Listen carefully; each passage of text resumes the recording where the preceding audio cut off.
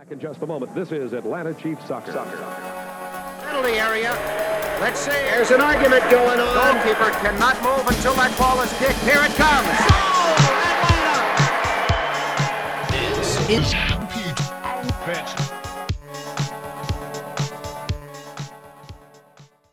To die, to sleep perchance to dream. Aye, there's the rub. For in that sleep of death what dreams may come must give us pause. Oh, when we have shuffled off this mortal coil, must give us pause. There's the respect that makes calamity of so long life.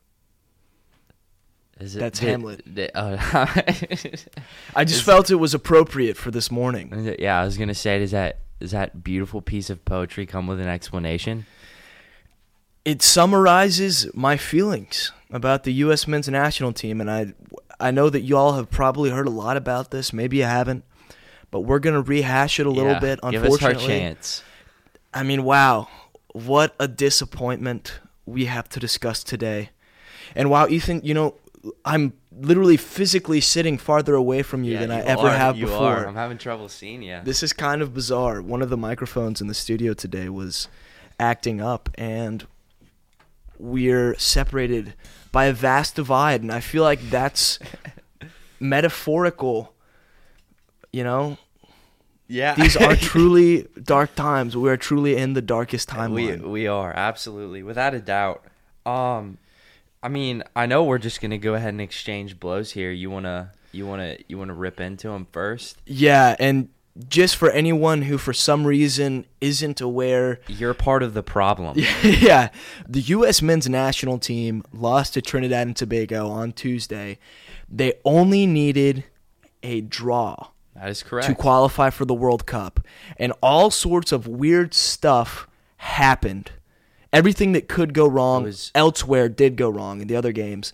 And we did not qualify for the World Cup. Mm-hmm. Next summer, we will not be present. And it's hard to overstate how much of a calamity this is. Absolutely. I want to bring this debate back down to earth a little bit, though, and introduce a bit of sanity, which is not to say I'm not livid, because I am. I won't pretend to have the resume or the experience that most professional pundits have, but I do have experience with the American youth soccer system, which is the bedrock of any federation. Right.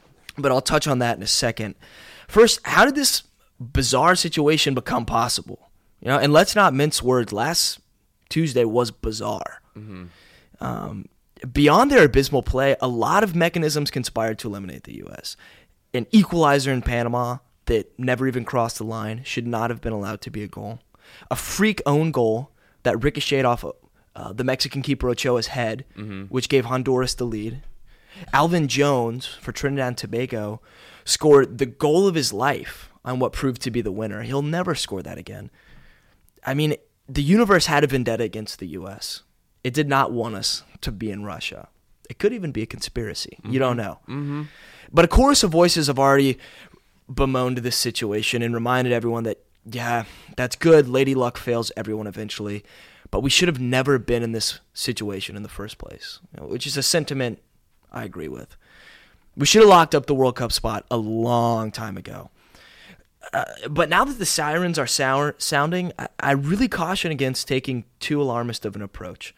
And I've often said that the constant turnover of managers in soccer and, really in any sport in the modern era is to the detriment of clubs. And I don't know what Bruce Arena had going on in that locker room, and I'm not even really advocating for him staying on.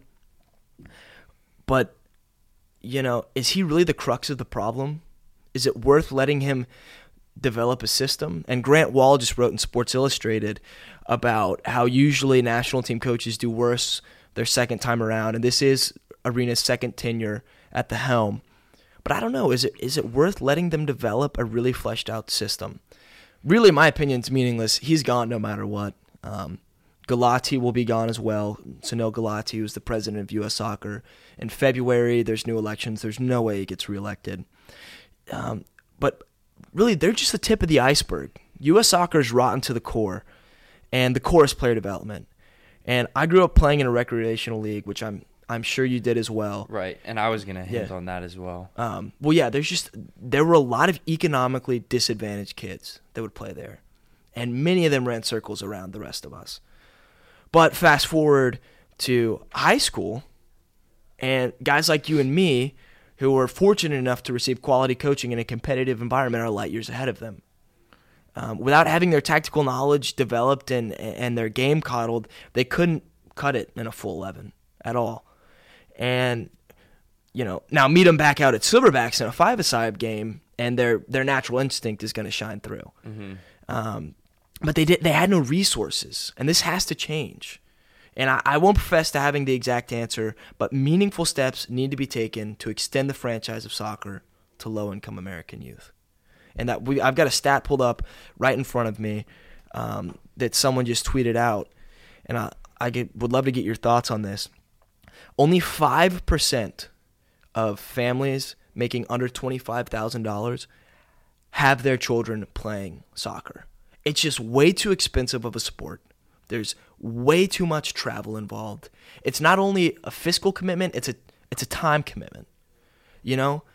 So this starts by the U.S. getting its head out of the sand and asserting our presence on the world stage, by acknowledging our shortcomings, but also at the highest level, being proud to wear that badge every time they step out on the pitch, and by pundits not deferring this success to the future. Every time a player or a coach or a commentator says, we're 5 to 10 years away from being dominant, it stifles the belief.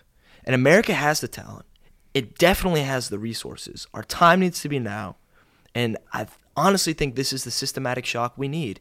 And we absolutely have to seize this regrettable moment and use it for good. Yeah. And I 100% agree with pretty much everything that you said, although my approach will be a little less subtle. I don't really it was a lucky goal for Panama as well as Honduras. The pitch was not in great condition. There are a lot of factors, but the core argument is that they're losing to the last place team in the Hex to qualify for a World Cup. I was telling you before, the day the U.S. lost to Belgium, that day, the next thing that I'm thinking of is, I get to watch them compete in 4 years down the line, and I get to see them compete in a World Cup. It's ridiculous. Regardless of all of the fortuity with the goals and whatnot, if this doesn't spark an entirely revamped youth soccer system in the United States, then we're just accepting the stagnation that we're currently 100%. At. It's like you said, it starts from the ground up, and the pay to play simply does not cut it. Just like you said, I've played in the youth system as well, and the politics exist. When you pay to play, impressive play is not the only incentive for coaches to put you on the pitch. Exactly. There is so much other considerations. Yes, BS, to put it lightly, that goes around all of that. Take note, and I know if any of you who are just looking for something to ease your sorrow, listen to, I believe his first name is Taylor Twellman. Mm-hmm. He's a broadcaster. Former player. Yeah, former player as well for the U.S. men's national team, and he absolutely hits it on the head. But I got this from him.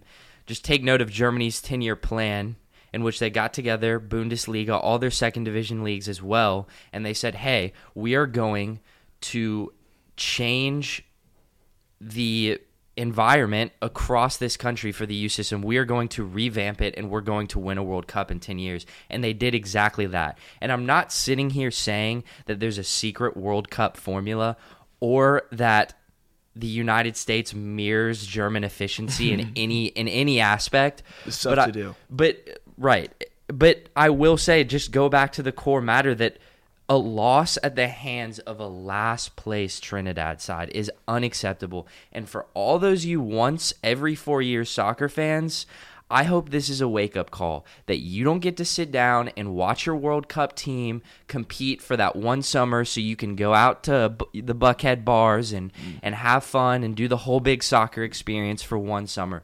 You are part of the problem. We need to see people more involved, more upset that this didn't come to fruition, that we don't see our teams in the World Cup. If we want success, we have to put in the work top down. Simple as that. I agree, 100% agree, and I like that you're calling out the fair weather fans, and you can't necessarily convince anyone to like a sport fully, I guess. Absolutely but not. But at the same time, there needs to be a hunger there, and I think we might have talked about this before off the air. The U.S. press, the sports press in America, the punditry needs to call out the national team. Right. And right. hold them to a higher standard. And that's why I loved what Alexi Lawless says, and Mm-hmm. that's also what I loved what Twellman said. And just to pull a little quote from the Twitter sphere from Yeah. our good friend Doug Robertson over at the AJC. Mm-hmm. He says, Tony Pulis, referring to a coach who I have not heard of before, he says, defense, counterattacks, and set pieces gets most out of least. He should be considered for next U.S. men's national team manager. And in all due respect, gets the most out of the least. If that doesn't sit right with you, I Yeah. mean, like, I don't agree. Like, is that really the state that we're in? We're looking to get a coach that can make the most out of the least? Yeah. No. Billions of dollars are spent every year for this youth system, the entire system.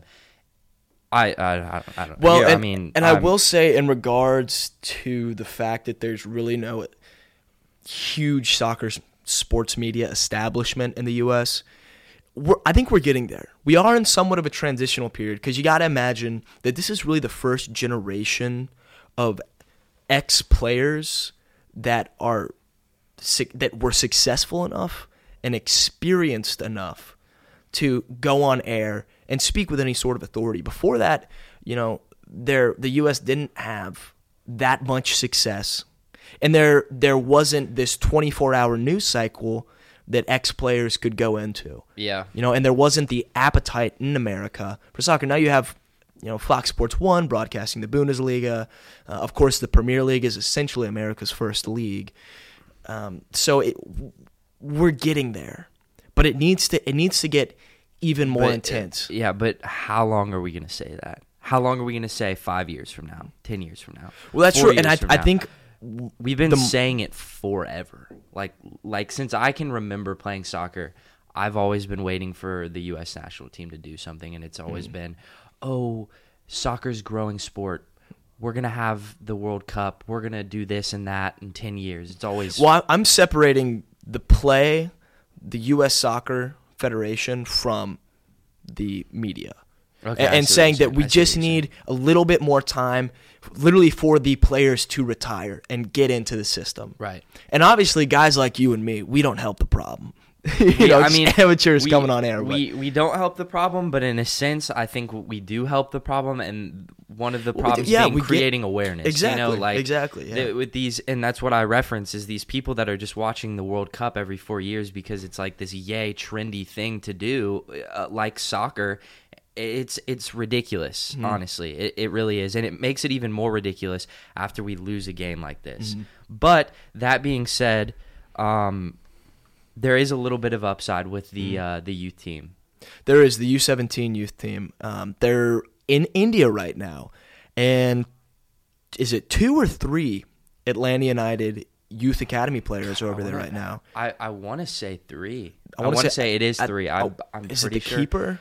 Is the keeper also an Atlanta United possible. guy? But I know we got Chris Goslin and Andrew Carlton. My boy Andrew Carlton, Andrew, I love you, man, but I'm just going to go out and say it. Have I said this on air before? No, you haven't. I really need you to stop liking all these pictures of girls because if any of you use Twitter, you know that you can see your followers' likes. Yeah. And I keep seeing tons of high school girls' senior pictures on our feed, and it's just so unnecessary. He's a ladies' man. I know. I understand he's 17. He's got to do what he's got to do. But anyway, yeah, they're having a lot of success. 2 wins against India and Ghana. Correct. Goslin, has he netted a goal? He's got a couple of assists. Yeah. Carlton definitely has a goal. He does. He had the nail in the coffin, if you will, against India. Played very well. And then Chris Goslin against Ghana, I saw a stat also coming from the Twitter. 96 of 105 on passes. So he made 105 passes, completed 96 of them for 91%, which I thought was extremely impressive. Looking forward to see him develop and maybe getting him in the starting 11 for the Five Stripes. Alex. Them, yeah. Very, very good production from both. Yeah, that was, and it's funny you mention that because I yesterday wrote an article for the blog that gained some traction on Reddit and Twitter about who could potentially replace Miguel Almirón. And one guy commented, and let me bring it up so I can read it verbatim. But it was funny. He said, "Nobody even talks about Carlton. All you blankers blank me the blank off." And a lot of people commented, they're like, look, he's going to be here either way. He has time to develop. He doesn't need to fill Almirón's shoes immediately. But he's certainly one for the future. And Gosselin as well. Absolutely. And I have high expectations for the young. You have. You've said some. And I'm preparing myself to go ahead and make this comment public. Put your skin on the line. I will. Andrew Carlton is a great player, and I think he mirrors Christian Pulisic in a lot of ways. Yeah. That being said, I think he brings a bit more flair and excitement to the game than Christian Pulisic does, and I know, bold statement. Christian Pulisic is a very, very skillful player, great with his weak foot.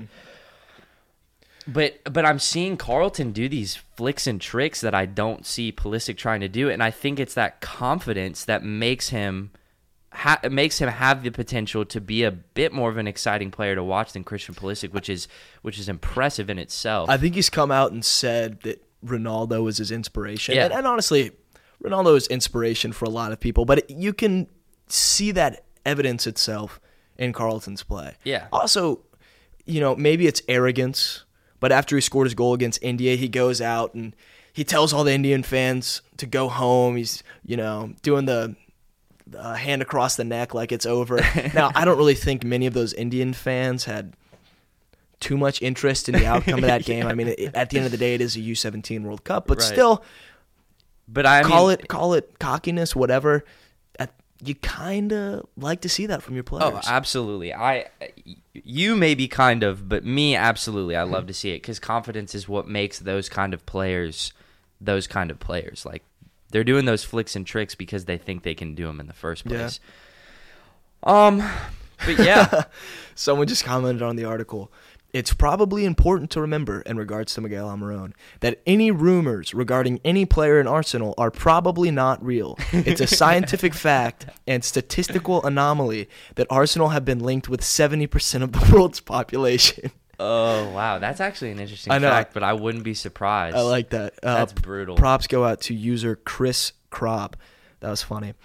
Well, we should bring it back to Atlanta United because it's sort of a tale of two cities with Atlanta United and the U.S. men's national team. It was the best of times. It was the worst of times. Atlanta United in great position. Still possible for them to clinch that second place spot, take it away from the New York City FC, and give us a first round bye, which would be huge. So what are your expectations as far as the starting lineup is concerned? You think they're going to rest players? You think they're going to be starting the full 11? What are you looking for out of this match? Well, that's a great question. We're playing the Red Bulls this Saturday, the 15th, or is it Sunday? I get so confused with my weekend days. It's all Greek to me at a certain point. Sunday is the 15th. Okay. So this Sunday we're taking on the Red Bulls, who are primed. They're coming off a great win against Vancouver, 3-0, that clinched their playoff berth. And what's his name? Daniel Royer, who was hurt for a lot of the season for them, or at least since July, I believe, is back. And he's really the heart of that attack. And he scored against Vancouver. He scored the opening goal. Him, Bradley Wright-Phillips, Sasha, Cleaston, they're nothing to laugh at. And they were the first team we ever played, and they were our first loss. Now, that wasn't, a lopsided loss, but I think that Tata's not going to take this team lightly. He knows what's at stake. He wants that first round bye because that's all important, given that the first round of the MLS playoffs is a knockout 1v1, 3v6, 4v5 playoff game. And we were talking about this in the car on the way over. The MLS is a league of incredible parity. So on any given day, on any given match day, one team can come out and just have that little bit of extra pizzazz, that little bit of extra gumption, and beat the other team. I mean, all it takes is one fluke shot, really. Yeah, and that's what's a little, well, and we know all too well after that Trinidad and Tobago Yes. game. We do. We've already been over that. Anyways, I think you should see Atlanta United come out and give them their absolute best shot. And that's what makes me feel comfortable about Atlanta United going forward in the playoffs is because there is this bit of fortuity in regards to the MLS. I think that because our offense is constantly scoring goals, it's a little bit more comforting than if they were more of a defensive side that would just be laying back and getting pounded on by a more offensive team. But honestly, I'm confident moving forward. We get Miguel Almiron healthy. We come in with a full 11. I'm really confident that we can make power moves in these playoffs. Absolutely. 100%. I would say Sunday, expect to see the full starting lineup, save for Miguel Almiron. So that means Joseph, Gressel, Assad, Carmona, Larinowitz, Villalba, Parkhurst, Walks, LGP, and if Garza's healthy, I actually am not up to date on his injury status, but hopefully we see him slot in there at right back. It's going to be exciting. It's going to be very exciting. I want to see us get that second place spot. I think that'd be nice going in first season. Yeah, especially I'm trying to make one of these playoff games. Oh, 100%. That'd be a little tailgating. Well, and action. The MLS playoffs work sort of weird. I'm pretty sure the first round happens and then there's a big break in November. Interesting. And then it comes back in December. And there's a lot of talk about changing that. So we'll see if that continues. That's kind of interesting. I don't know. Anyway, Atlanta United squaring off against the New York Red Bulls this Sunday the 15th, then next Sunday the 22nd against Toronto FC to close out the season. You got a peach of the week, Ethan? I know there was no Atlanta United play. Man. And a disappointing You know what? I do national have a peach. team. I do have a peach of the week. I'm going to give it to my boy Mohamed Salah. Yes. For putting in that clutch PK to qualify the Egyptian national team for their first World Cup, I believe. First in 28 years, if I'm not mistaken. First in a while, but you like to see that Liverpool boy 100%. netting that home.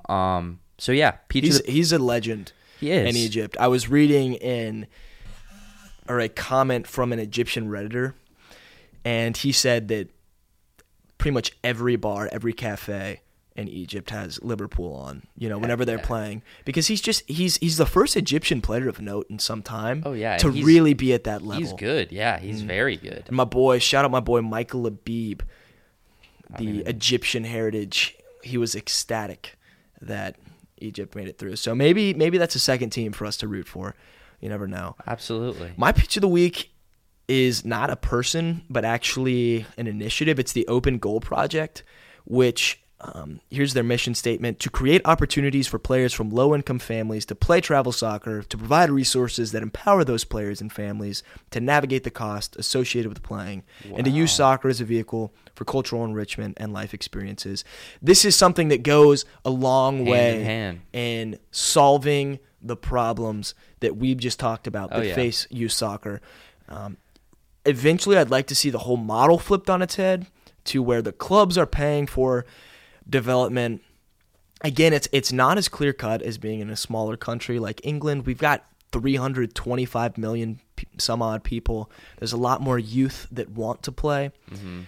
But this Open Goal Project is a step in the right direction. So props to them. I know that there's a bunch of professionals who have pledged their support. I can't find or think of them right now, but good on you. Good on you, Open Goal Project. Absolutely. Should we do Marco Golo? Marco Golo. Go around the world? We already talked about it last week because we totally forgot that it was the international break. But Liverpool-Manchester United this Saturday at 7:30. Absolutely. Speaking of Mr. Salah, it's going to be Mr. Salah versus Ashley Young. this weekend will be an interesting one-on-one matchup. Also, how Matic and Coutinho fare in the midfield, as well as Lukaku and that sketchy Liverpool defense. Yes, and I think we're actually without Dejan Lovren, if I'm not mistaken. Is that so? Yeah, I could be wrong, but he's been problematic this season. I don't know. Maybe that's good. Maybe not. We could have Clavin slot in with Matip. I think we're also without Klein still, Yes. and who else? Someone up to Sadio Mane, which is going to be big. He injured his hamstring playing for Senegal. So we'll have to see Coutinho fill in for that production from Mane. Maybe some brilliance from the Brazilian. Exactly. It'll be important though for Liverpool. This needs to be an emphatic win. We're sort of sluggish. Yeah, right out of the not gate. Much consistency Sitting in coming seventh from them. Absolutely. So not. that'll be big. Other headlines, we always love to check out the weird headlines from around the world. First one, Tim Cahill, obviously Australia legend, 37 years old, scored 2 goals to secure Australia's spot in the playoff that unfortunately the U.S. would have played in had Panama or Honduras not won. So sad to think about, but more controversially, after his goal, he did this weird sort of tea celebration that, no one knows what it means until afterwards. An Australian travel agency, Tripago, posted a picture of him and said, "Love to see our new brand ambassador, Tim Cahill, doing the Tripago celebration." It was just he's faced a lot of fire. I mean, dude, I think that's disgusting. Some sellout. You hate to see it. Yeah, I don't like that. Have some one integrity. Cahill. Yeah, that's dumb. Fantastic goal the last World Cup, though. Remember that one where they lofted it in and he just... Australia was an interesting one to watch, they for were, sure. And they might still be if they... I guess they'll play Honduras coming up, unfortunately. Elsewhere, Niger's U17 youth national team was looking pretty fishy. On their team sheet, they have 7 players who were born on January 1st of 2000 or 2001. That sounds like some United States youth soccer sketchness there for you. Like, oh, no, I promise. He was born today. And then he hands you his birth certificate and it says, I don't know what I that am accent 15, was. Yeah, I'm 15, yeah. And written in green crayon. What was that? No, that's Benchwarmers. Yeah, exactly. yeah. Great movie.